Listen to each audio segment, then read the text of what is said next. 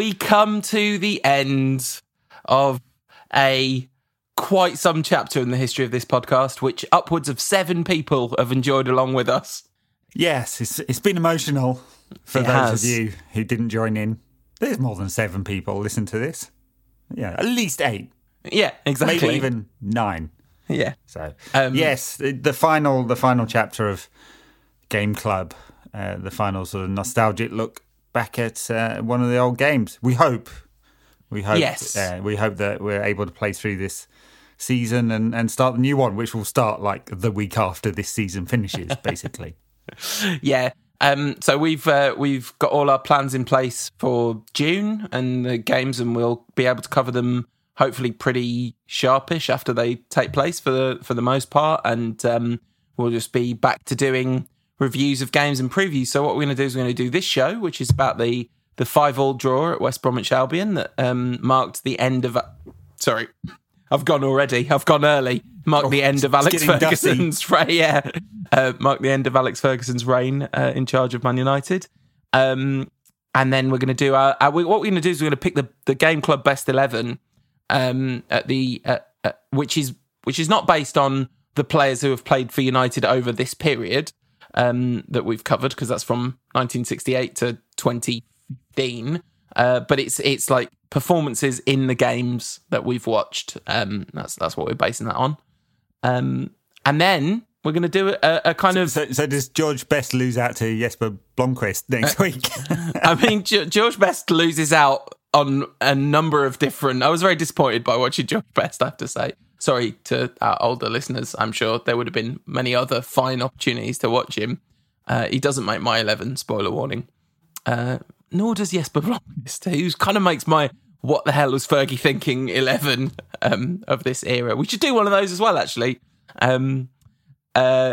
So, this game, though, was... I mean, I'm sure everyone listening to this remembers the 5-5. Might not remember some of the detail of it, but we've all seen the defining image of Alex Ferguson bowing in thanks to the away support. Yes. How did you find watching this game, Ed?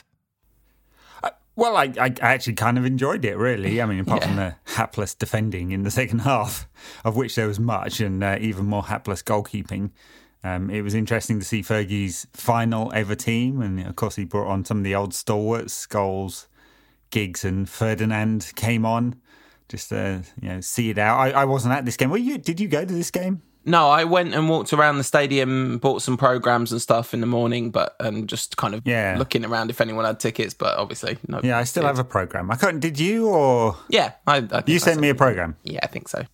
Yeah, I thought someone else did, but maybe I've got 2. Yeah, we've had this conversation so before, many times. Yeah. I bought like 5 or something. Yeah, I mean, of course, if you're a decent friend, you'd have got it signed by Fergie, but you didn't. Yeah, sorry about that. Shocking. Yes, no, it was really interesting to look back, and all the anger, disappointment about what's happened since kind of comes flooding back. You're like, just give us one more season, maybe 2. But sadly, it wasn't to be. And it's a shame he couldn't bow out at Old Trafford, but of course the week before he was able to proclaim Phil Jones the greatest ever Manchester United player. No, that was this game. It was this game that after that he said he's going to be United's greatest ever player. I'm pretty sure it was after this one, because he puts in one good tackle in this game. Jones does. Yes, the kind of tackle that get you a couple of red cards these days with VAR.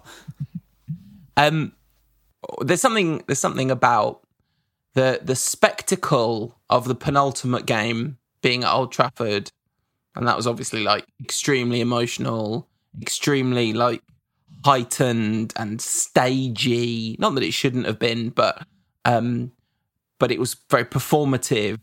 There's something really fitting about the goodbye to the away fans at a kind of scraggly old stadium with the fans right near the pitch in this kind of 2/3 of one end, and there's something almost purer about it. There's authentic is kind of feels like a weird buzzword to use, but it has a texture of authenticity to it, which it felt like a very, very real moment. That did. Well, yes, and of course those away fans were probably many of them had been alongside Fergie for most of his time at United. It's a very loyal away support, of course. And so, yes, I don't know whether it's any more authentic than being at Old Trafford necessarily, but this is the core Manchester United support that you'd want to say goodbye to, of course. Yeah, I'm not talking about the supporters being more authentic. That not at all. I'm talking about the occasion, the moment, kind of thing. Sure. Yeah, just there's no placards and guard of honor and pomp, music, right, and pomp and they circumstance. Didn't put anything on special, like like they would have done at Old Trafford. What wasn't authentic, of course, was the team, which is not exactly an authentic Fergie best 11. Is it? I mean, there's some decent players in here, some very decent players, but a few that he gave, an end of season sort of, appearance to. Yes, and that was definitely reflected in the scoreline in the form of the goalkeeper, Anders Lindegaard. Oh my goodness. Remember when there were many people arguing on Twitter that he should be Manchester United's number one? Because this was his 10th appearance in the Premier League in this season, so David De Gea's second season at the club, and still he was fighting for a place against this trash. Yeah, I mean, this was also the season where that ended forever. There was no more Anders Lindegaard battling for places after this, was there? It was David De Gea's position once, but it's weird that was right up until the end. Fergie never decided. It was in fact David Moyes that decided. Valencia at right back. Thank you, David Moyes. Yeah, cheers, mate. Valencia at right back, the very early Valencia at right back outing. Yes, we only had to suffer 6 more seasons of that. Alex Butner at left back. We didn't get to enjoy many more seasons of that. No, I mean, yeah, actually, he has a half decent game. I mean, he's taken off, isn't he? Leighton? No, he's not. Is he? No. Tom Cleverley is. Evans and Cleverley go off. Yeah. So, I mean, he likes getting forward, scores a very good goal, which we'll come to, I guess. It was always the defensive side of his game that was the problem. Mm-hmm. I don't think he's really at fault for any of the 5 West Brom goals. No, he's not. Jones and Evans as a centre-back pairing, not necessarily a centre-back pairing that, as I'm a very on-record admirer of Johnny Evans' work, but you wouldn't want him alongside Phil Jones particularly. No, I mean, as we spoke about last week, Evans has matured over the last 7 years. Phil Jones hasn't. No, funnily enough. You couldn't actually honestly say he doesn't have a bad game. I mean, he scored 5, concede 5 goals, but not really his fault. But he hasn't grown in this time, which is extraordinary, really. Yeah, because there's a sort of combination in this team selection of giving a few players a charity game and a bit of a nod to the future. Because I think he played Kagawa at 10. I think that was quite a forward-looking move because it just didn't happen very often that season. And I think it was a let's see what this might look like kind of thing. So he played. It's a weird formation. Who Scored have got it as a 4-2-3-1 with Anderson and Carrick holding, Cleverley on the left, Kagawa in the middle, and it's a diamond basically, isn't it? So they've got Kagawa on the right, Hernandez behind RVP, which I think is a very weird description of what happens. But yeah, so it is a diamond, absolutely. They're doing a very nice thing with the Bundesliga coverage at the moment, which is in-game average position. They do this weird arrows thing, which is wrong, which is supposed to be telling you where they would look like on a normal formation map, but the arrow doesn't help. It doesn't help at all. But anyway, so in-game formation, I suspect if you look at the heat map on this one, which I assume I haven't looked at it, I assume Who Scored has, you'd see it looks much more like a diamond with Carrick holding and Anderson getting forward alongside Cleverley a fair bit, and Kagawa trying to pull the strings. I mean, it's Shinji all over this one, isn't it? Some lovely touches, and then a lot of just not being influential enough on the game at all for a number 10. And just some absolutely wasted passes as well. And couple of the goals come from him making mistakes and then bubbling, fortunately. Watching him just makes me sad. Not quite as sad as the chance, which I remember from the time, and I remember being quite, thinking it was quite good, that United fans spent a solid 30 minutes of the second half singing about David Moyes, which felt kind of like forward-looking and appropriate or whatever, but oh my God, it made me angry in retrospect. It's just how anyone ever thought that was anything approaching a good idea at this point. God. I mean, I don't want to relitigate this, but I have to say, as you know, I was not a fan of David Moyes being appointed. No, me neither. Take one of the greatest managers ever, or the greatest manager ever in the history of the game, and replace him with, light version who had no credibility. So, 2020, of course, is beautiful. Hindsight, that is, not the year. 2020 is terrible. Yeah. And of course, it completely collapsed around David Moyes after this. Of course it did. And in the bonus content, we're going to talk a little bit, I think, about how it could perhaps not have if different decisions had been made. But anyway, yes, the chanting about David Moyes, dear. Oh, it's not good. I mean, you've got to do it, haven't you? It was the right thing to do, but and fans at Old Trafford chanted about, and in fact, away support even more, supported David Moyes right up to the day he was sacked, basically. Yeah, I mean, they literally stopped supporting him on the day he was sacked. By the way, because that Everton away game was pretty grim. But yeah, the whole Fergie business, it's been.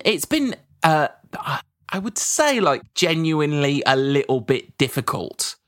Really, just drenching yourself in how good Fergie was for the last number of months. I mean, first of all, I definitely think it's a kind of important thing to do for, the two of us who spent the last 3 years of his career nitpicking every decision he ever made on a public forum, to just be like, no, we just need to stop and eat a bit of humble pie and go, yep, sure, he did. Of course, he made lots of mistakes, but the net effect of Fergie was just miraculous. And the 442, the last episode issue of 442, had a top 50 managers of all time thing in it.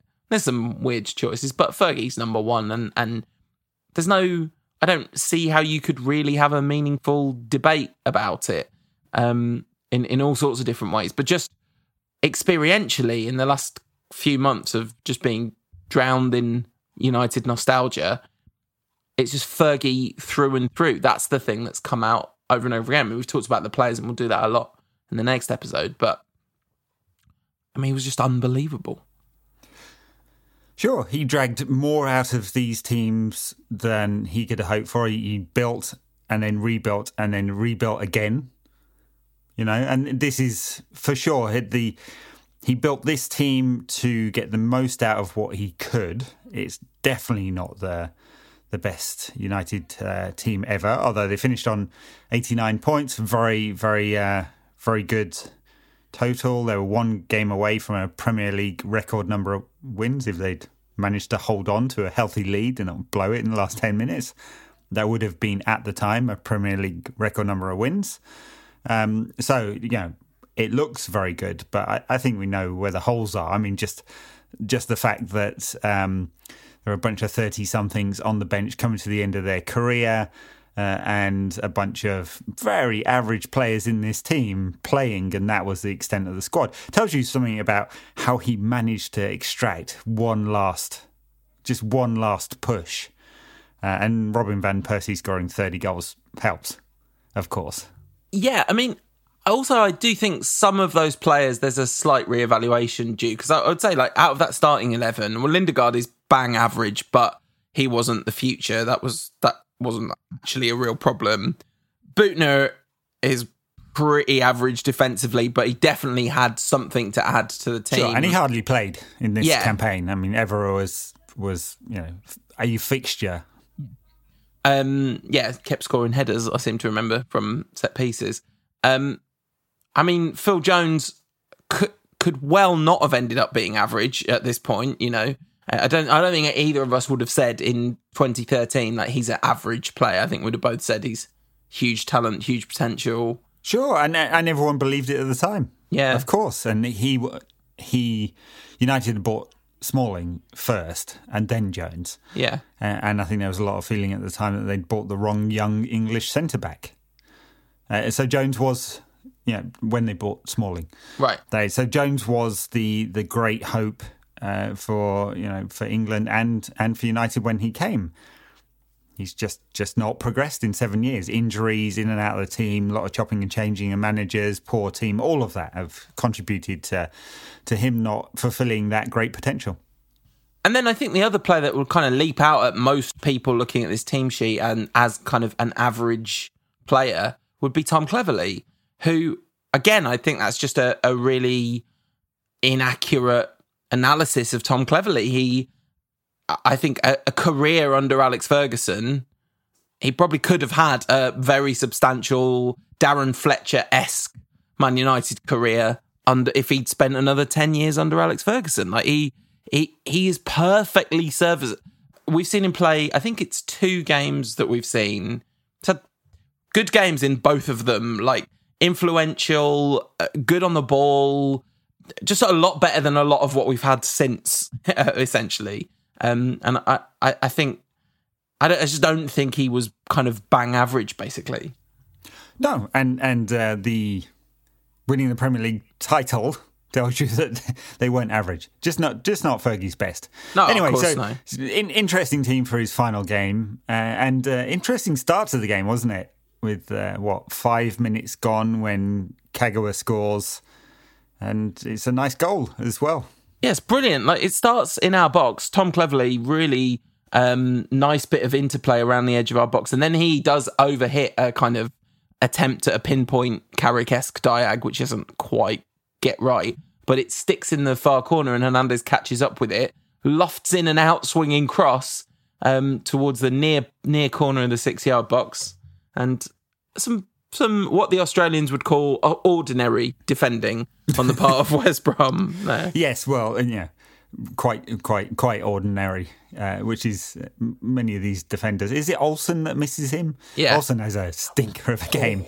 Own goal coming up next, and then one of the worst misses in the history of football later in the game. The essentially, like, I thought that I had seen the worst defensive performance in a game that West Brom featured. Well, West Brom versus Man United. But it turns out Gary Neville might be off the hook. And Olsen might just have had a worse game than Gary Neville had in his retirement game. Yeah, Gary Neville, who famously retired at half-time. If you're listening, Gaz, you made the right decision. Anyway, so yeah, really nice goal, end-to-end. Lovely cross, and who knew Shinji Kagawa could come up with a towering header? Then he kind of drives towards the box. A couple minutes later, Kagawa's driving towards the box. He gets his through ball all kinds of wrong, but it bounces to Anderson, knocks it wide to Valencia, drills in a cross, and I don't know what Olsen's doing. Like, he just dives in. Maybe he's terrified of missing the ball because of some future flash forward of what's about to happen later in the game. But a very unnecessary own goal. It just gets it so wrong. He's wide of the post and kind of targets it home, basically. Much more difficult chance than the one he misses later on. Yeah. Such is football. But United completely on top at this stage in Fergie's farewell game. You're thinking, rout, send Fergie off into retirement, happy. Because he's not happy later in the game. Let me tell you, 1,500 games, he's not accepting this. I wonder if he gave him the hairdryer in the dressing room afterwards, or whether he was just like, "Oh, what's the point?" I think that's what everyone said. He just laughed, basically. It's like, well, suppose I've never been involved in a 5-all kind of thing. The crowd start singing "Fergie Gives the Wave," obviously, but then they start singing "Albert Give Us the Wave" because it was also Albert Morgan, the kitman's retirement game. We plug this every bloody week, but nice interview with him in the official podcast this week. Nice, yeah, very nice. Except for the story about how Jaap Stam and Ole Gunnar Solskjaer got him in a sheet, like a duvet cover, and locked him in a bed chest for an hour. He literally said, I did think at one point I might die in it. I do think in order to be a professional footballer, you have to definitely enjoy the suffering of others more than I do. Because yes, all it the stories seems that like Albert this. the Kitman was on the end of many of these jokes. Yeah. Fantastic Jokes. story. I mean, Jokes. I do encourage, jokes, also known as crime, if conducted in other circumstances, so a lovely story about, and you should, I'm not going to tell it well, so go listen about what happened at Sunderland with the plumbing. Yeah. Oh, Steve Bruce coming in with the big brush is the highlight of that story for sure.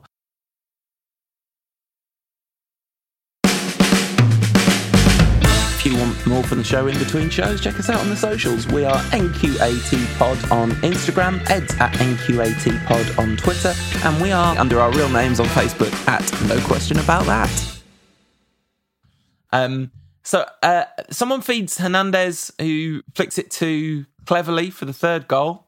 It's a perfectly weighted, gentle little side foot through ball from Cleverley into Alex Buchner's path, and a great finish.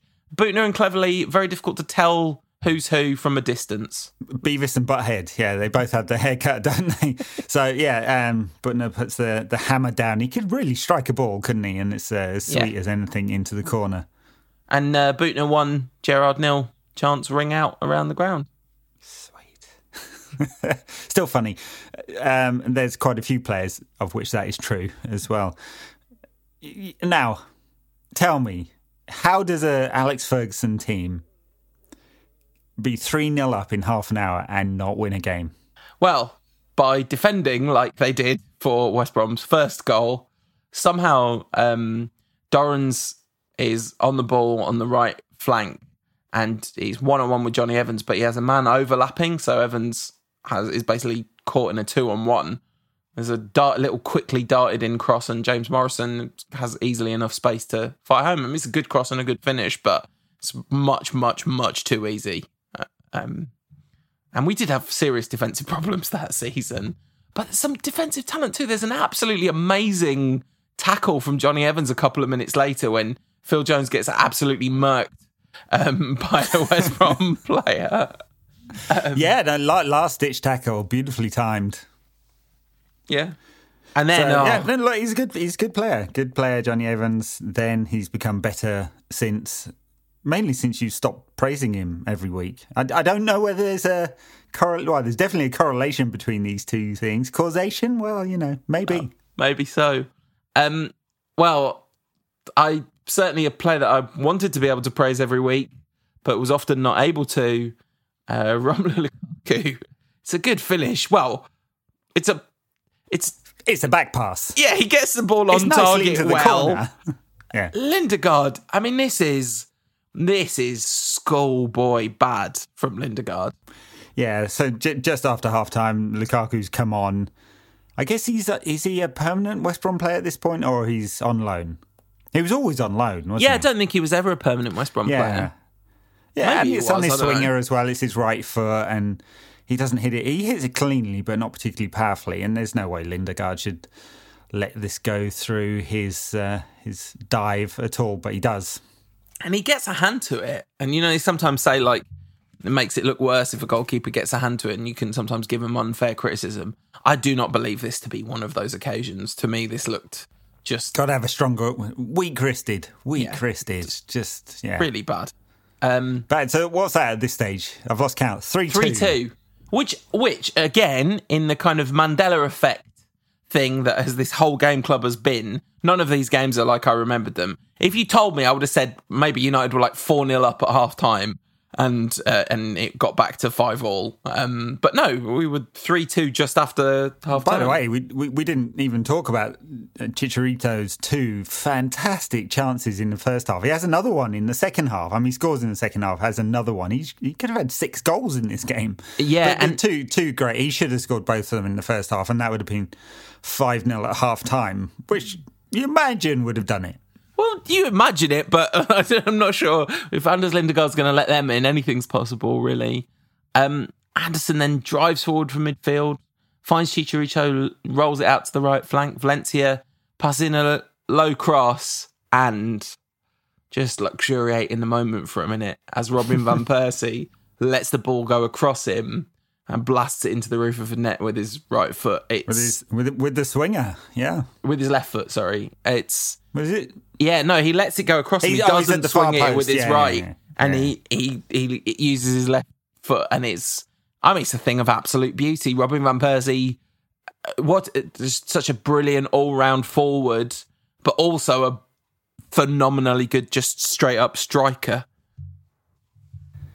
Yes, he had I don't know whether you saw the post-match interview with him, rather rueful smile on his face. Of course, that would turn to sickening anger as he realised he'd had to play under David Moyes. Oh, God, it's so annoying. It's so annoying. That's like, I did this thing of like, all United's post-Alex Ferguson managers as different stages of grief. And like, David Moyes is like just shock and disbelief. You can't register it. Can't believe this is really happening. And I still, all these years later, just this violent anger when they started singing the David Moyes song. It's like, who thought this was a good idea? Anyway. Fergie, who we've been lionising for a good half hour of this podcast. Yeah, absolutely. It's a really lovely passing move for United's fifth. Fifth. Yeah, with a no-look pass from Kagawa to down the left. Yeah, so I think Kagawa's off by this point. Is he off by this point? I think maybe that was for one of the maybe that was for Van Persie's goal. Yeah, that's right. This has got Giggs is on by this point, and he's like very involved in this move. He's kind of silkily weaves his way passing and moving till he's got the ball on the left wing. Carrick's excellent in the move as well. Giggs clips in across. Olsen, before Hernandez gets the ball, Olsen it's just a terrible, truly terrible miss of the ball. And Hernandez gambles and taps home, and United are 5-2 up and cruising. So we think Olsen's directly responsible for 2 goals, scores an own goal, and at the other end misses from a yard out with a fully open goal. I mean, that has got to be genuinely one of the single worst performances of all time. Two assists, essentially, and 1 own goal. 2 own assists and 1 own goal. And missing, maybe it's a match-fixing situation. I mean, it's not, of course. I'm just saying that for humour. Talking of match-fixing, Fergie decides to bring Paul Scholes on, and it doesn't go well. It was very nice, and he's given a lovely ovation of course, a rapturous response by the United faithful, but a very nice, polite round of applause from the West Brom fans. Yes. And what was the book on when he'd get the yellow card? Well, he should have got it within 30 seconds of coming on, because his first tackle is an outrage, and he definitely did it on purpose both times. And the commentators, typical Scholes, and it's just the biggest lie the devil ever told was convincing people he didn't exist, right? Paul Scholes is pretending he wasn't good at tackling so he could extract violence is a 20-year performance art piece. Whereas Nicky Butt was very honest about his desire to inflict violence on his opponents. Yeah. Yes, that's been another hallmark of these nostalgic pods, just how many people Nicky Butt loved to kick. He really did. And so did Scholes. I mean, Scholes looks exhausted and miles off the pace. And there's also a moment where Hernandez had another really good chance and probably could have made it 6 at that point. But instead, because Scholes is there, he tries to lay it off to Scholes. And he doesn't, which is a shame, because everyone, including most of the West Brom players, probably wanted Scholes to score at that point. Butner hits the bar with a cross. Valencia has a shot on the rebound, which Butner has to stop going out for a throw-in. There are so many chances. I mean, I could have scored 10 in this game. Great chance. It was just so open. Yeah. So it's a hilariously ridiculous game of football, but it becomes like a testimonial once Scholes comes on, and it costs United dearly. The focus completely goes. Yeah. I mean, Yeah, it's just sort of old men strolling about the gaff, really, isn't it? Yes, old men who perhaps had a season too long. So a couple of them have an extra season on top of this. But, yeah. We don't begrudge them, though. Cause... No. And it's just weird last 10 minutes, isn't it? Malumbu scores. Can't quite remember which goal that was. So Lukaku scores next. The camera doesn't show how the ball gets back to the Albion after a clearance from Lindegaard, but the commentator on the thing I watched said the sun got into Butner's eyes and he loses the ball really easily. It gets slipped into Lukaku. That is actually a nice finish, sort of side slotted finish. And then the fourth West Brom goal is literally seconds after the kickoff. Absolutely shocking lack of organisation in midfield and defence. Yes, they'd all switched off by that time. Was Ferdinand on? Ferdinand was on for the fifth goal, and he was at fault for the fifth goal. Yeah, and in that little viral clip of the reunion match where Fergie's having a go at Rio for Lukaku scoring a hat trick, because of that, my memory of it was that Rio had played the game or come on at half time and was there for like all three goals. Very harsh to blame Rio for Lukaku's entire hat trick when Anders Lindegaard chucked one into his own net. He's only on for 5 minutes, Rio, but he still managed to make a rick in that 5 minutes. Mm. Yeah. So, and so there's a nice ball into the back stick from the West Brom left back, I think, fires it into the right back stick. Malumbu sort of bobbles it back in and Lukaku shoots. It bounces off Rio, and then Lukaku kind of he actually does quite well to fall on it and head it in. From about half a yard out. Yeah. 1,000 XG on that one. Yeah, Jonas Olsson would still have missed it. I think he might have retired. I don't know. He had 6 games for Wigan in the Championship last season. Oh, okay. I thought you meant he might have retired at half time in this game or full time in this game. He should have done, yeah. But someone did. And, I remember at the time being a bit dazed, but at the end of, I think probably with everything going on in the world and it being so unspeakably terrible at the moment, kind of being in the bubble of nostalgia has been quite enjoyable. But there's something about Fergie saying goodbye at the end of this game which pierced the bubble of nostalgia and brought reality back into sharp focus, and it got me. I was very, very, very sad watching him say goodbye. All the players go over to clap as they would in any away game, but extra at the last away game of the season. And then Fergie's kind of in front of them, and they're not far over the halfway line, and he turns to go back, and they just all stand there. Rio and Ryan Giggs and a few others just make a kind of guard that Fergie can't turn around, and they're all pointing at the fans, and they kind of make Fergie go and take a bow. And he does, and it was emotional. Not a dry eye in the house. Nope. Yeah, no. 1,500 games. I mean, yes, you want to go say goodbye, and you can't begrudge him retiring. No, of course not. Begrudge him anointing David Moyes. Yeah. In the face of absolutely, oh God, it's just one of the worst summers ever. United won the league. It should be a great summer. Yeah.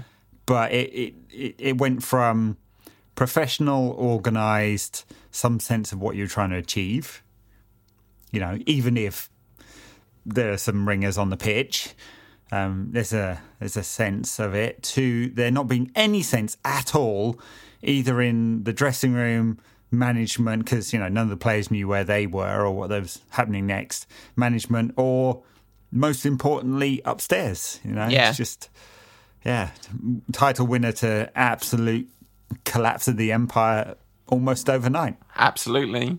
And loads of talk are we going to do a Liverpool? Is it all going to fall apart? Is it going to be like after Busby left? No. Surely football's changed so much. You'll remember at the time, I was like, no way, United have way too much money to screw this up. Yeah. No way.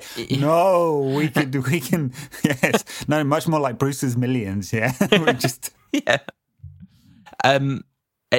It was hard to watch Fergie saying goodbye. And like you say, you can't begrudge him his retirement. One of the United fans had a sign in the crowd that just said, thank you, doesn't It doesn't even seem to be nearly enough. And obviously, like, for all United fans who, I mean, I'm sure there's plenty who love football who are much too young really to have a meaningful relationship with Fergie's United. But for anyone over the age of, 13, 14, I guess let's say anyone over the age of 20 at this point, because they'd have only been 13 when he retired. So their memories of him would be very sort of childhood memories. But for any older United fans, he means so much to all of us. But there is definitely a kind of, and I speak as not one of these people, but there is a huge textural difference to what United have given to your life if you've been to every away game for 25 years or whatever at that point. I mean, it's such a massive part of your existence if you do that. For those people, Fergie was... No wonder there was frustration when he would be criticised and things like that, because the amount of good times he gave to those people were... Sure, yeah. And maybe his bank of credit was always so big that he shouldn't ever have been criticised. Maybe, but he made lots of mistakes along the way. And 1,500 games, how can you not make mistakes? And mistakes in terms of playing, tactics, choices for specific games, the players he brought in, his support of the new owners.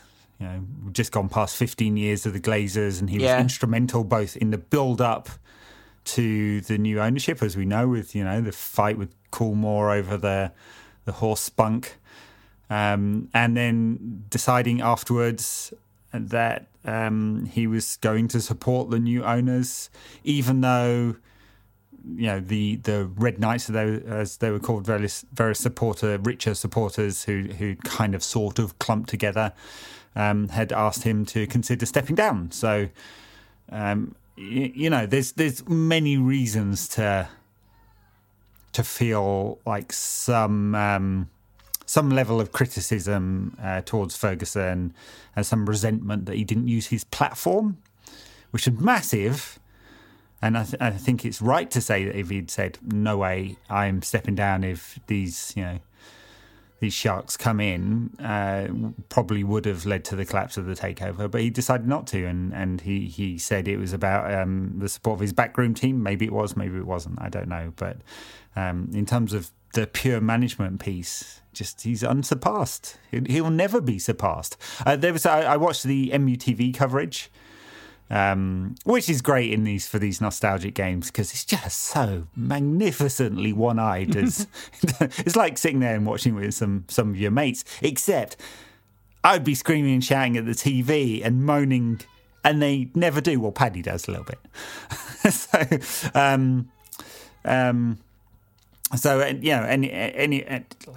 They mentioned in commentary that it was his 49th trophy in 39 seasons as a manager, all the way back to his, because he started management really young, actually, because, he had to retire.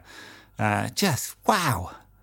Yes. That's insane. No, it's absolutely staggering. And, I think the reason why he's peerless, because there are other people that have had kind of greater, probably like better teams. Well, I would say definitely better teams than maybe Fergie's. Best teams are not necessarily the best two teams of all time, are they? And like periods of exceptional stuff, or have made a kind of long-lasting difference to the way football's been played, like a Rinus Michels or a Cruyff even. But no one has ever done the thing of building multiple dynasties over multiple eras, ever. There's never. It never happened. I mean, so you've got like Shankly, who, what Shankly did at Liverpool was absolutely extraordinary. There's no question about that. He took them from second division no-hopers to the dominant force in English and kind of getting ready to be European football.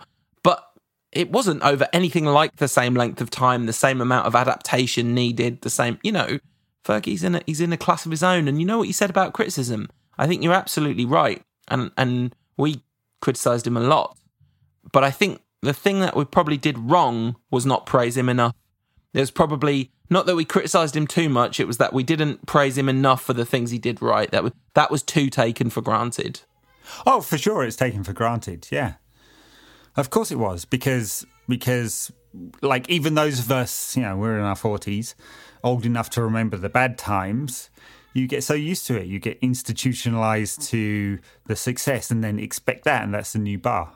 So yeah, of course, and there are many people who didn't do that, and for them, any criticism of Fergie was verboten. It was, how could you? Yeah, which I think the counter should always have been you can't give him enough praise. You can't. He is one of a kind, and his capacity to win. That team. I mean, they blew it at the end or whatever, but that very average team with an absolutely rubbish goalkeeper at the end of a season when they'd already won the league, when they were all, they'd all been celebrating for 2 weeks. They were all in emotional turmoil because Ferguson was leaving and David Moyes was coming and the future was super uncertain. And for most of that game, they still looked like a bunch of winners ready to win. It slightly slipped at the last 10 minutes as the David Moyes era began 10 minutes ahead of schedule, really. Well, that's right. They probably saw him coming in, Was he there? Ghost of Christmas Future. Oh. Yes, there'll never be another one like Fergie. And, it may well be some time before United are back on top. Who knows how much of Fergie's spirit Ollie can channel? We don't know. I mean, we've seen quite a lot of Ollie. Some good, quite a lot bad. We don't know if he can build a team, let alone multiple teams. We don't know if he, can run a club, because he's still basically being asked to do that. United did not modernise, and we'll come on to this in the bonus content. Still, essentially, the same structure as when Fergie retired. Yeah. Or, in fact, when Fergie got the job in 1986. Now, of course, a much better training ground, analytics, much larger coaching staff, way more money. But that just means you can blow more money, which United have done very successfully in the post-Fergie era. So, yeah, it's amazing. It's amazing. Two things. It's amazing that one man could effectively run a club of the size of United. And, of course, he was almost de facto inspirational pre-match speaker plus manager plus director of football, and let his coaches do the coaching. So it's amazing one man could do that. It's amazing that United still feel that they can find another Fergie out there, because that's what we're seeking. But you'll never, across any of the big clubs ever again, get another manager like that. You'll get great managers, of course you will. But it'll never be in that structure, with one man having so much power and being able to wield it to such effect. Yeah, exactly. Because, power corrupts, right? And we see this in all kinds of leadership. And never mind football. How many really, really good leaders in any industry or any walk of life are there who've been doing it for 30 years? It's very rare that you could be that able to evolve and grow and change as you needed to with the times over that period of time. I mean, he's really quite an exceptional human being, leader. He's quite an exceptional leader in any field. So yeah, Fergie, good, turns out. Yeah, he was. Can I talk about a game from 1989 when he... No. So I was left feeling very grateful for having experienced Fergie's Man United from start to finish, basically. That was, and it's been nice to do that in kind of capsule form. I mean, we watched one of his first games. Yeah. Fourth and fifth game, yeah. Spurs 3-0. Yeah. And we watched one Sir Matt game. We watched one Louis van Gaal game. We didn't watch a Big Ron game in the end because we watched Tommy Docherty the 1977 77 Cup final. and but an awful lot of Fergie, as you would imagine, and I've thoroughly no Mourinho, funnily enough. No, and we never ever will. I've really enjoyed doing this. I've really enjoyed it. It's I feel like I've learnt from doing it. I think it's been a good sort of reflection as somebody that tries to analyse football and talk about football. It's been quite educational doing this in this way and rethinking some stuff and getting some extra context for some of the stuff we talk about now. Yeah, I hope we don't have to do this again. Yeah, I hope so too. Well, we don't have to do it again. We chose to do it, didn't we? We don't have to do it again. Yeah. So, Project Restart. Yeah. Restarts soon. 19th of June is United's first game. 12 days. At Spurs on Friday night. Yeah, probably 11 days as you're listening to this, less than 2 weeks away. So next week we're going to do a sort of best 11, as Paul said earlier, of all the players we've seen in this sort of nostalgia pod series, and then after that, so a week from today, we'll do a preview of the restart of the season. Mad, season preview in June. The LASK was United's last game. That feels like 1,000 years ago. I remember that felt 1,000 years ago. 2 weeks later, someone said it was only 2 weeks ago, you know that? And it just felt unbelievable. I mean, it's so... Well, of course, Odion Ighalo signed up till January now. He scored that fantastic goal in that game. And it'll be a bit interesting whether he leaves in January. I guess he will. Yeah. So we'll see him. Most of the rules around the restart have been set. There will be 5 substitutes. Yeah. They haven't decided on how big the squads are, and they haven't decided what happens if it has to stop again. Yeah, I mean, that I would imagine you would have to consider as a very reasonable possibility given what's happening in this country at the moment. Exactly, given the very high rate of infections we still have and the rush to open again. You told me that United had played a practice match. 4-all. Yeah, I haven't seen any video of it. I don't think any's been released, but there were a few shots and 4-all. Pogba scored. It's Team A versus Team B. I haven't actually seen all the teams. There were just a few bits and pieces coming out about it. Pogba scored 1, assisted 2, and Rashford got a hat-trick for Team A. So excited. Bruno got 2 and 2 assists for Team B. Honestly, if this was an actual season preview, I would 100% be losing the run of myself right now. Well, we may well do in a week's time. We're probably not going to win the league. It seems unlikely. Mathematically, is it possible? Oh, it's a great question, actually. Yeah, no, it might literally not be possible, even if everyone above us lost every game. How many games are left? Do you know? 9. 9. 9. A couple of teams, so City, Arsenal, Sheffield United, and someone else. Aston Villa? Yeah, they've got 10, right? 10 games left. Yeah, everyone else has 9. So we've got 4.5, 5 weeks of football of 2 games a week, basically. Yeah. It's going to be very busy, and they're staggering all the kickoffs. They're trying to give something back to the broadcasters. BBC will have some games. Amazon will have some games. Sky and BT the rest. BBC got some cricket as well, because the test match is starting, well, in theory, the test match is starting on the 8th of July. I mean, we talk about Project Restart in the football, like cricket, you got to fly people in from another country. And if I was a West Indian cricketer, I would be thinking, you want me to go to that country? No, thank you, sir. But a lot of them are coming. So, anyway. Yeah. So, anyway. So yeah, that's thanks. The future, thanks the near future. But thanks for everyone who's enjoyed Game Club, and we've had obviously every podcast. No one's listening to podcasts anymore.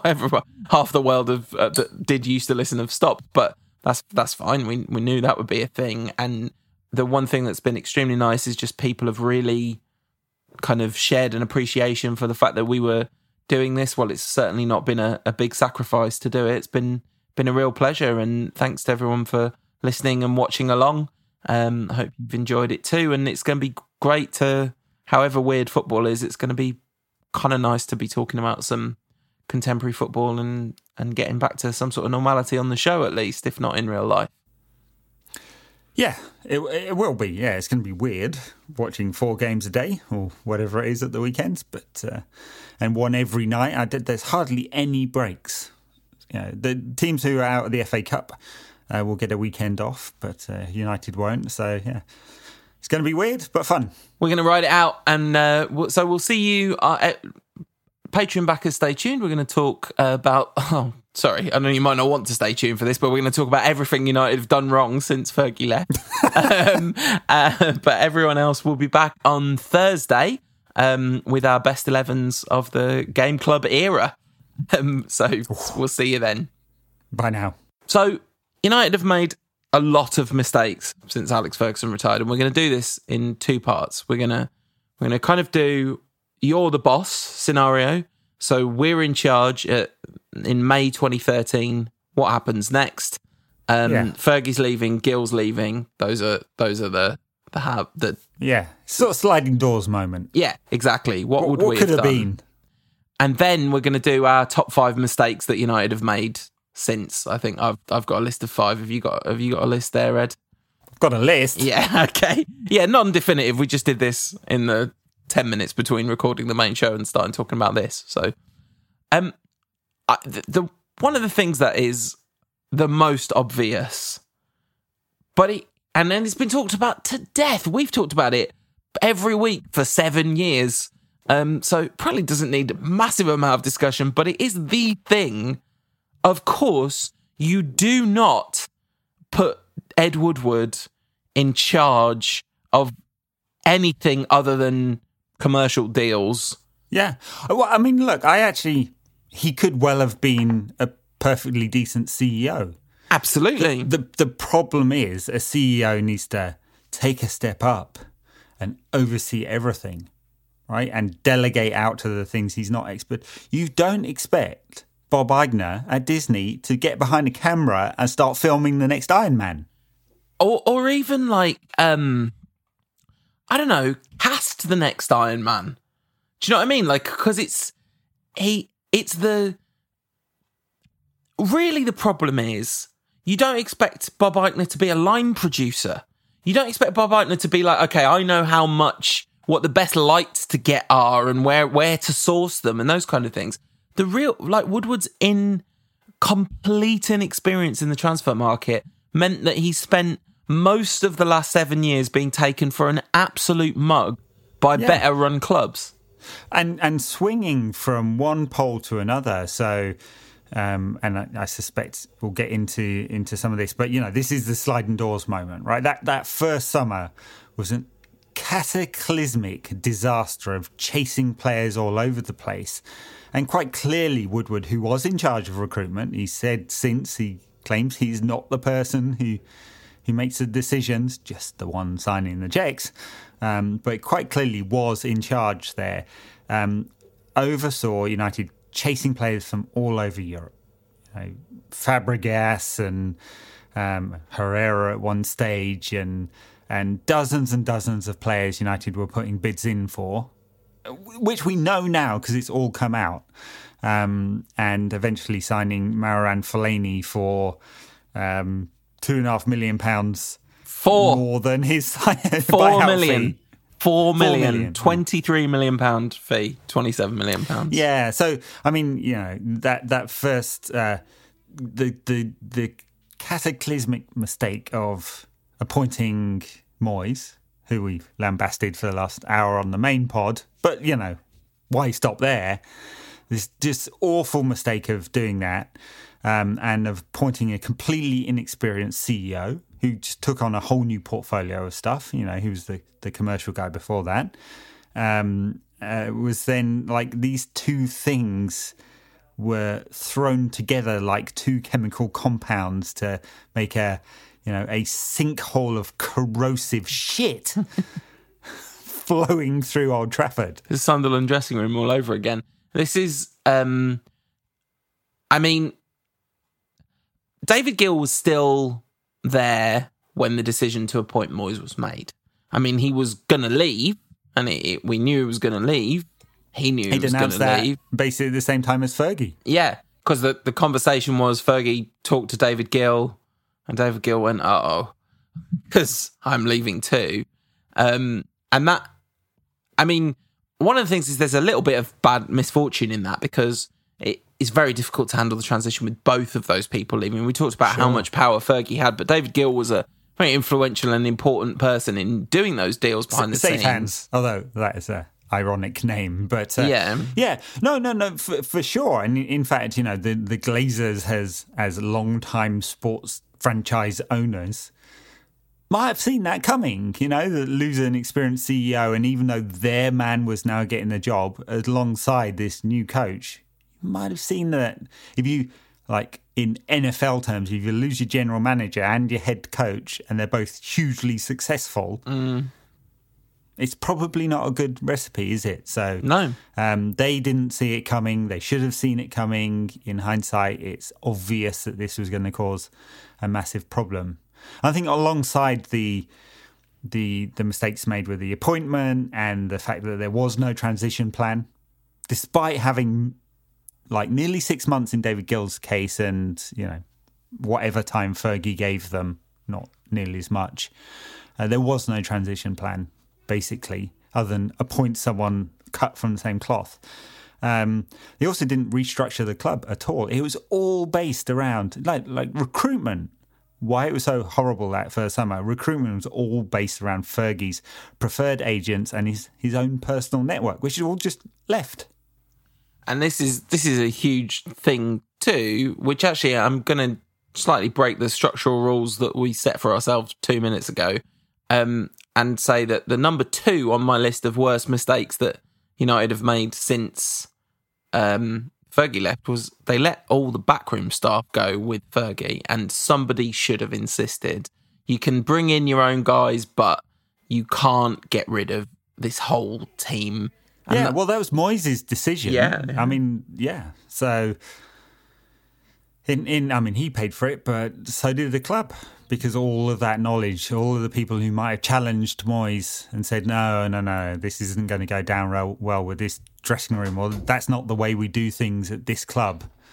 There was no one there at all to say no. And, you know, Moyes, once he'd got the job, he had to be able to make changes and you know, kind of set a tone for how things were done. But how desperately did he need to learn from people with big club experiences? I'm not talking about Phil Neville, who hadn't been at United for the last, 5, 6, 7 years, a long time it had been since Neville had left. So yeah, it was, but the appointment of David Moyes, I mean, it left such a sour taste at the time, because this example, I always talk about this, Everton versus Arsenal on the last day of the season. I think the season before, I think the 11-12 season, they went to Highbury at Emirates, they needed to win, and they played the most depressing defensive football I've ever seen. I just remember thinking, people are saying he's a potential candidate for the United job. He has nothing of just the courage and spirit. Like, he was not cut from anything like the same cloth as Fergie. They're so different. Completely different, yeah. They just both happen to be Scottish. That's it.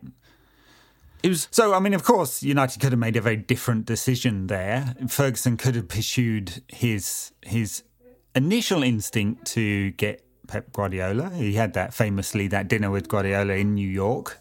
But by that time, Guardiola had apparently committed to Bayern. I don't know how much Fergie could have pushed it. I don't know. I mean, you had Jurgen Klopp over at Borussia Dortmund at the time. I mean, that was the one I wanted. Right in the middle of being hyper-successful with Borussia. And cut from the same cloth as Fergie. Like, that's out of the three of them. Well, 4 if you include Moyes, because we're going to talk about Mourinho, obviously. But the one that is by far, I mean, I know this is an anathema, everyone hates him because he's Liverpool manager, whatever. But the one that by far meets the criteria of being, I'm not saying he's him, but he's closest, is Klopp. Personality, approach, just general being. Guardiola's kind of too restrictive to be Fergie. Yes, Mourinho's an idiot. You know, he's an egomaniacal idiot in the wrong ways. and Moyes is just useless. But and they did sound out Klopp a couple of years later, which and that famous quote that he thought it was something like what did he say? Something like running Disneyland. It wasn't a serious football club. Yeah. Yes, like even Mourinho would have been a better appointment. 100%. So even if you taken into account that he burns everything to the ground, it would have given some level of 2 years of stability in the transition. For sure, of course, he'd walked into that dressing room, and could have said, "I've won the European Cup. Respect me." If you couldn't have got Klopp, and you couldn't have somehow identified whoever the next big thing, I guess, like a Pochettino type character, someone who was completely under the radar at that time, but had magic in him. But I don't think that was really an appropriate time to do that. And you weren't gonna make some insane gamble and give it to Ryan Giggs or whatever. Mourinho was the only logical choice, I think, because the scale of his ego would actually have been useful at that point. And he'd been clearly angling for the job for such a long time. I remember somebody saying about this, two things about this. One is there's this thing about how United players all went to the Chester races the day that it was announced that Fergie was retiring, and all the talk among the players was, it's got to be Mourinho, right? It has to be. And they were kind of looking forward to that. And then somebody, I don't know who it was, I can never remember where this came from, but they talked about Mourinho walking out on the first day of the new season, looking at the big Sir Alex Ferguson stand sign directly opposite him and kind of like bowing to it or saluting it or, giving some kind of like overt gesture of humility that everyone would have known he didn't really mean because he was there now. But actually, that kind of forest fire would have been quite useful to burn it to the ground at that point. It kind of maybe needed burning to the ground then so it could regrow. But yeah, I would have Klopp, Moyes, Klopp, Mourinho, Guardiola, and then 1,000 points lower, loads of people I've never heard of. You, like lots of people. Then David Moyes. Yeah, and look, alongside the awful appointment and the failure to restructure at the executive level, the failure to modernise the coaching side of things. So David Moyes came in and complained about this. Didn't have analytics, didn't have. He wanted his. This was more about transfers, but he wanted his iPads and his Finch Farm sort of like analysis, which actually was analysis paralysis in Moyes' case, because he wanted millions of reports on each of the players, but didn't modernise any of that. Have done lots of work since, and especially in the last 3 years. Still haven't appointed the person to oversee that, who is a director of football or a sporting director or whatever you want to call them, the person who looks after the transition of the squad, has a plan for every single player years out, which is the thing that Liverpool have so expertly executed. I hate to talk about them in nice terms, but it's the reason why they're 25 points there ahead in the Premier League. The right choice of manager and the right structural structures in place at the club to succeed, and United didn't do that, didn't, and for all the sort of PR that the Glazers are experienced owners of a sporting institution and know how to handle it, they didn't, and they haven't. No, not even slightly. But that PR was obviously PR because the Bucks have been useless for however long it has been, right? They're not they're not a well-run franchise that the fans are super behind and love and think that that the owners really know what they're doing. I'm sure lots of Bucks owners would gladly take a different ownership model. Yeah, and a lot of our list of what's gone wrong after that initial period, because that was when the iceberg hit below the waterline, right? And the ship's been listing, but a lot of the decisions just made it worse. Yeah. But those were the key ones. Yeah. The manager, the structure, the failure to say, hey, this is an opportunity to change this manager's role, because every other club in Europe has done that. Then after that, you get all the mistakes. So the fact that United couldn't sign a decent player that summer, the fact that they've chased shiny players ever since and have given out huge contracts to players clearly on the downturn, or haven't deserved, that have like stacked up problems now. They really have. You look at United's books, it's all related to that. Yeah, absolutely. So let's go through our top fives. My number 5 on this list is not necessarily in order. There's a slight comedic edge to the order that I've put these in. But my number 5 is just Ashley Young and Antonio Valencia being fullbacks throughout this whole time. Now, they're kind of very highly maligned and criticised players, but I think they are absolutely symptomatic of two things. One, they are beneficiaries, like Smalling and Jones were for a long time, of managers changing and kind of deciding to give players a fresh chance over and over again. That wouldn't have happened. If they'd been a stable manager for that time, there's no way they both would have been there for as long as they were. But the second thing about it is this failure to modernise, because what is the biggest change in football in the last 10 years in terms of like roles and importance of roles in every team in the world that's been good? It's been fullbacks. The idea of a fullback has completely transformed in the last 10 years, and United have been stuck with 2 ageing rubbish wingers for most of that. Oh yeah, look, it's a symptom, not the cause, of course, but yes, a very big flashing red light that something has gone terribly wrong at the club when those two had 5 and 6 years post Fergie.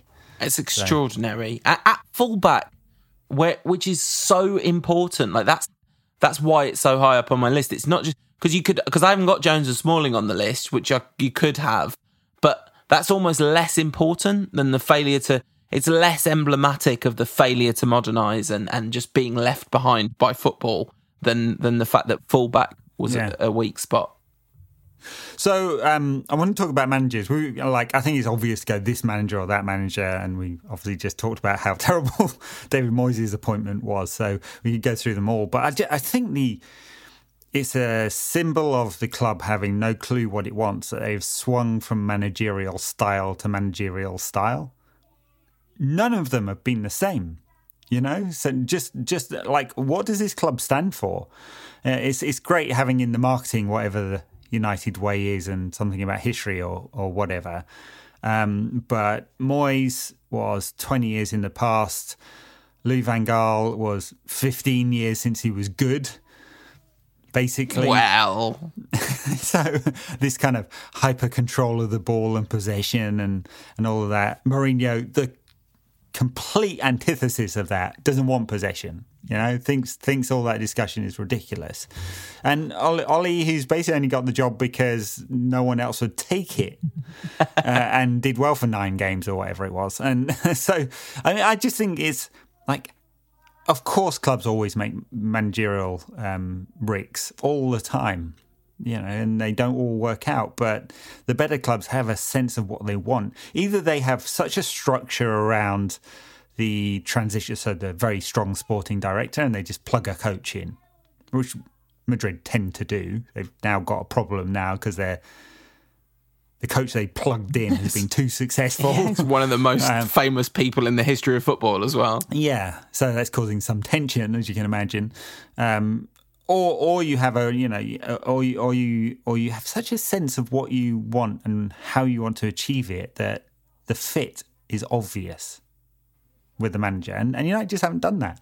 And for me, like the absolute nadir of managerial decisions. I mean, the Moyes one is ridiculous. That's the worst. That's the single worst one because he's replacing Fergie.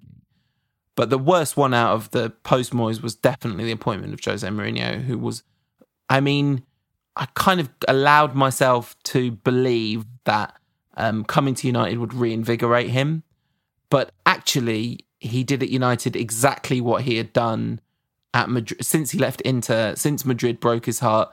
He destroyed that Chelsea. I mean, really, if you have a forensic look at what he did in his time at Chelsea, there is no way he shouldn't be allowed to be in a job where he's in charge of people, let alone a job, let alone a suitable candidate for a club with an alleged ethos around attacking football and youth football, because he's so toxic, so destructive. I mean, the Dr. Canero stuff is disgusting. It's disgusting what he did.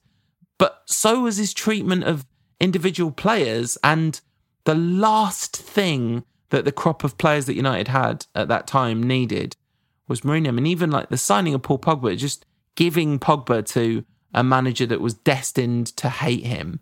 You know, yes, I know. Just doesn't feel like a very good fit, no, does it? No, yeah, no. It was awful. I mean, you know, I made the argument for why he would have been a better choice in the post-Fergie era, because that ego would have given United some breathing room. Yeah. You still have to make all the other decisions that we've talked about absolutely, to get the club going in the right direction. And of course, the fact that United don't have a sporting director, Mourinho wanted one. Like, the talk that he didn't want one was always nonsense. He wanted one. He understood.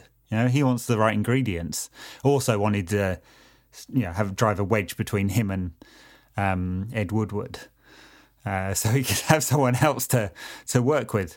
But to do it 3 years later, and know what you were getting and expect that to, suddenly miraculously put you on the right path, it just doesn't make any sense. It's bonkers, and it's just such a symptom of the people who are in charge, who, of course, they're not in charge. They're only doing their little bit of the world. But yeah. So, anyway. Ken Early said it's a decision that you would only make if you don't know anything about football. He said that. Or you hate yourself. He said that to Gary Neville. Gary Neville was furious that was the allegation. What, you appoint Jose Mourinho, don't know anything about football? It's like, no, that's the appointment that someone who doesn't know anything about football but just thinks they do would make. All right, so that's on my list. It was Jose, but you're right. The swinging of managers is clearly actually the biggest problems. I mean, because the director of football isn't on these lists because that's the single biggest problem, and the swinging of managers is probably the second biggest. The next thing I've got on my list, though, which I'm going to guess is on yours somewhere, if we're talking about specific mistakes, just mortgaging the future to Wayne Rooney in 2014 was a catastrophic error that had a really serious knock-on effect in terms of the wage structure at the club, and just in terms of making him basically undroppable throughout the Van Gaal era, when he just gone. Fergie tried to get rid of him. He was gone. We're playing with half a player, less for a substantial amount of time. Look, I think through our Game Club episodes, we've been pretty effusive in praise of Wayne Rooney. Oh yeah. So now we can shit on him a little bit. Hey, yes. Back to the agenda. No, I mean, look, 100% agree with that. It's United did the thing they needed to do in 2010 and get him signed up when he was questioning the club's ambition. Structure, future, direction, whatever. But yes, this was an awful mistake to put him on massive wages for a very, very long time, and to make him, as you say, undroppable. Such a significant part of the club going forward when he was clearly on the downswing. Yeah. But look, United have repeated that mistake with quite a lot of players since. New contracts for different levels, of course. Smalling, Jones, before this, Young, Valencia, a whole bunch of players. Now David De Gea. We'll see whether he comes back refreshed with his massive beard. One matter, but it feels like he might do, might not. He's not at peak David De Gea this season. He's been better, but not at peak, and he's made some clear mistakes. But just repeatedly doing this, and I think again it's obvious, but you have proper squad management and a proper plan.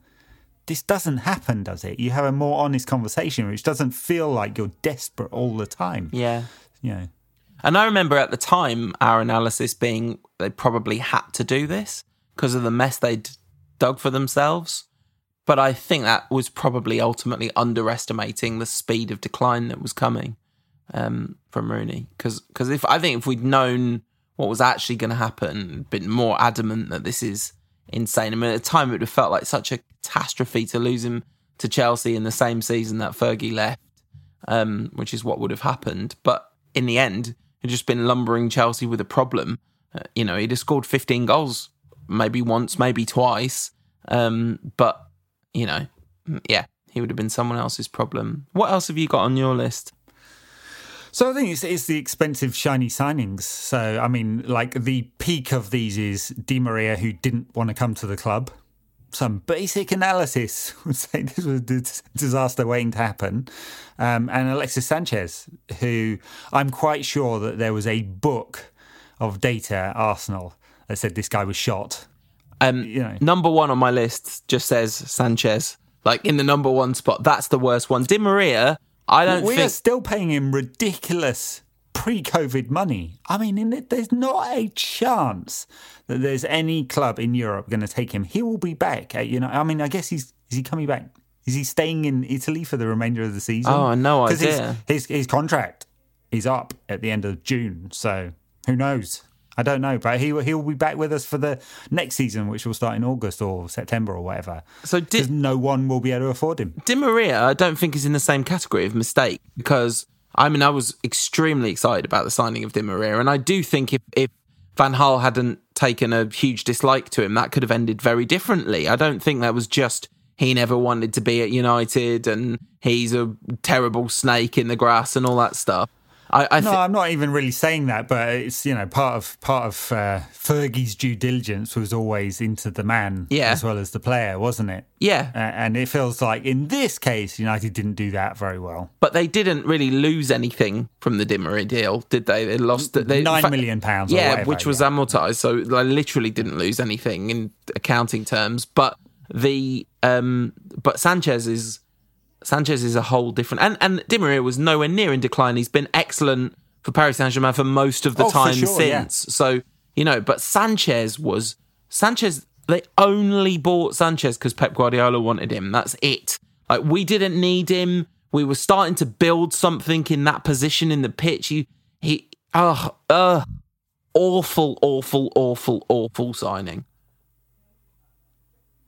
We've got another 3 years of him, you know that. Yeah. And those are the... seriously, United, to get rid of him, we'll probably have to pay him £50 million. That's a lot of money. Worth it. Listen, I'll pay out of my pocket, to be honest, to get rid of him. No, I'll do it. Okay, good. Okay. Yeah, so my top five was Young and Valencia's fullbacks, mortgaging the future to Rooney, hiring Jose when he was a busted flush, allowing the backroom staff to leave with Fergie, as I mentioned earlier, and then just number one, Sanchez. I once did an article during the Moyes era, 50 mistakes that David Moyes has made. I remember that because I did 24 for Bleacher Report, and you were like, right, I'm doubling it. Senior 24, I'm raising you. Yeah. So and I think there's one more mistake that's been made, and it's just recently. So despite all the promises of seeking out a technical director, a director of football, sounding out Nicky Butt and Rio Ferdinand and Santa and his elves or whoever it is, that they've actually consolidated power amongst the people who've made all these mistakes. Yes. So they've now decided that they are now successful in the transfer market, based on, I think, the 8 games that Bruno has played for United, and he has been successful. Not having to go at Bruno, but that's not much of a sample size.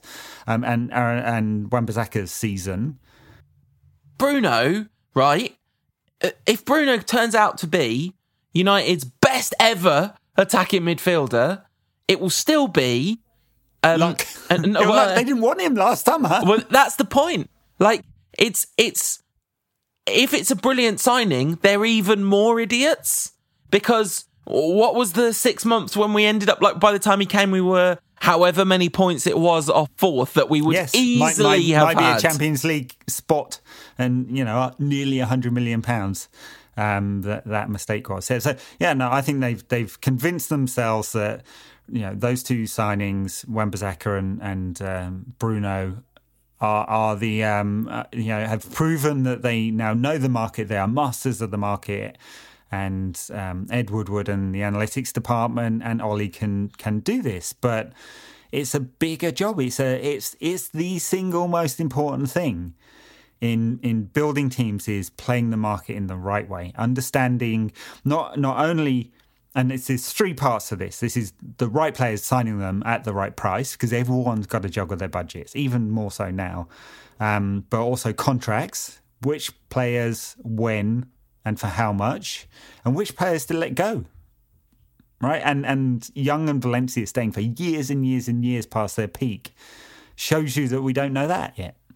Yeah. And so we're storing up massive problems. You know, you've mentioned this before, but like at the back end of last season, we did some transfer chat on backers content, and I said I think we should sign Aaron Wan-Bissaka, and as you pointed out, like that's me very happily and proudly saying I don't watch that much football outside of Man United. I certainly haven't scoured the data. You don't need like the best data in the game to tell you that Aaron Wan-Bissaka's the best young right back in the country, because it was very obvious. Well, certainly the best defensive-minded young right back in the country, the best available young right back in the country.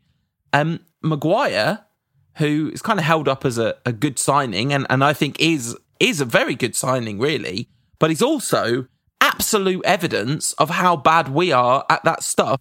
Because, I mean, if this is all true, at the beginning of the summer, Leicester said 80 million, and then, Woodward went 40, 80, 50, 80, 60, 80. And we signed him for 80 eventually, when we could have signed him earlier, had him for pre-season, etc., etc., etc. And it took quite a long time to warm into the season as well. I mean, I think it's still going to be proven to be an extraordinarily huge fee for Maguire, who has certainly moved United's defensive position forward, but he's not the best defender in the world, which the fee says he is. Yeah, right, absolutely.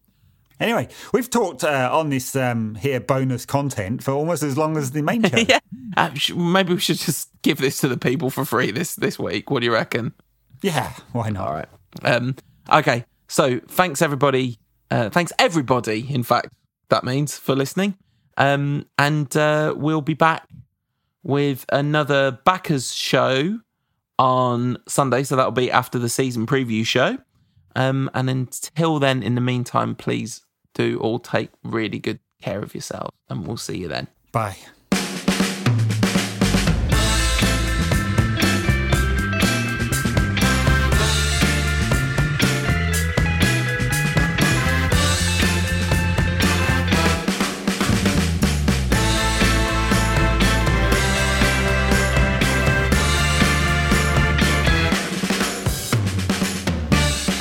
No question about that.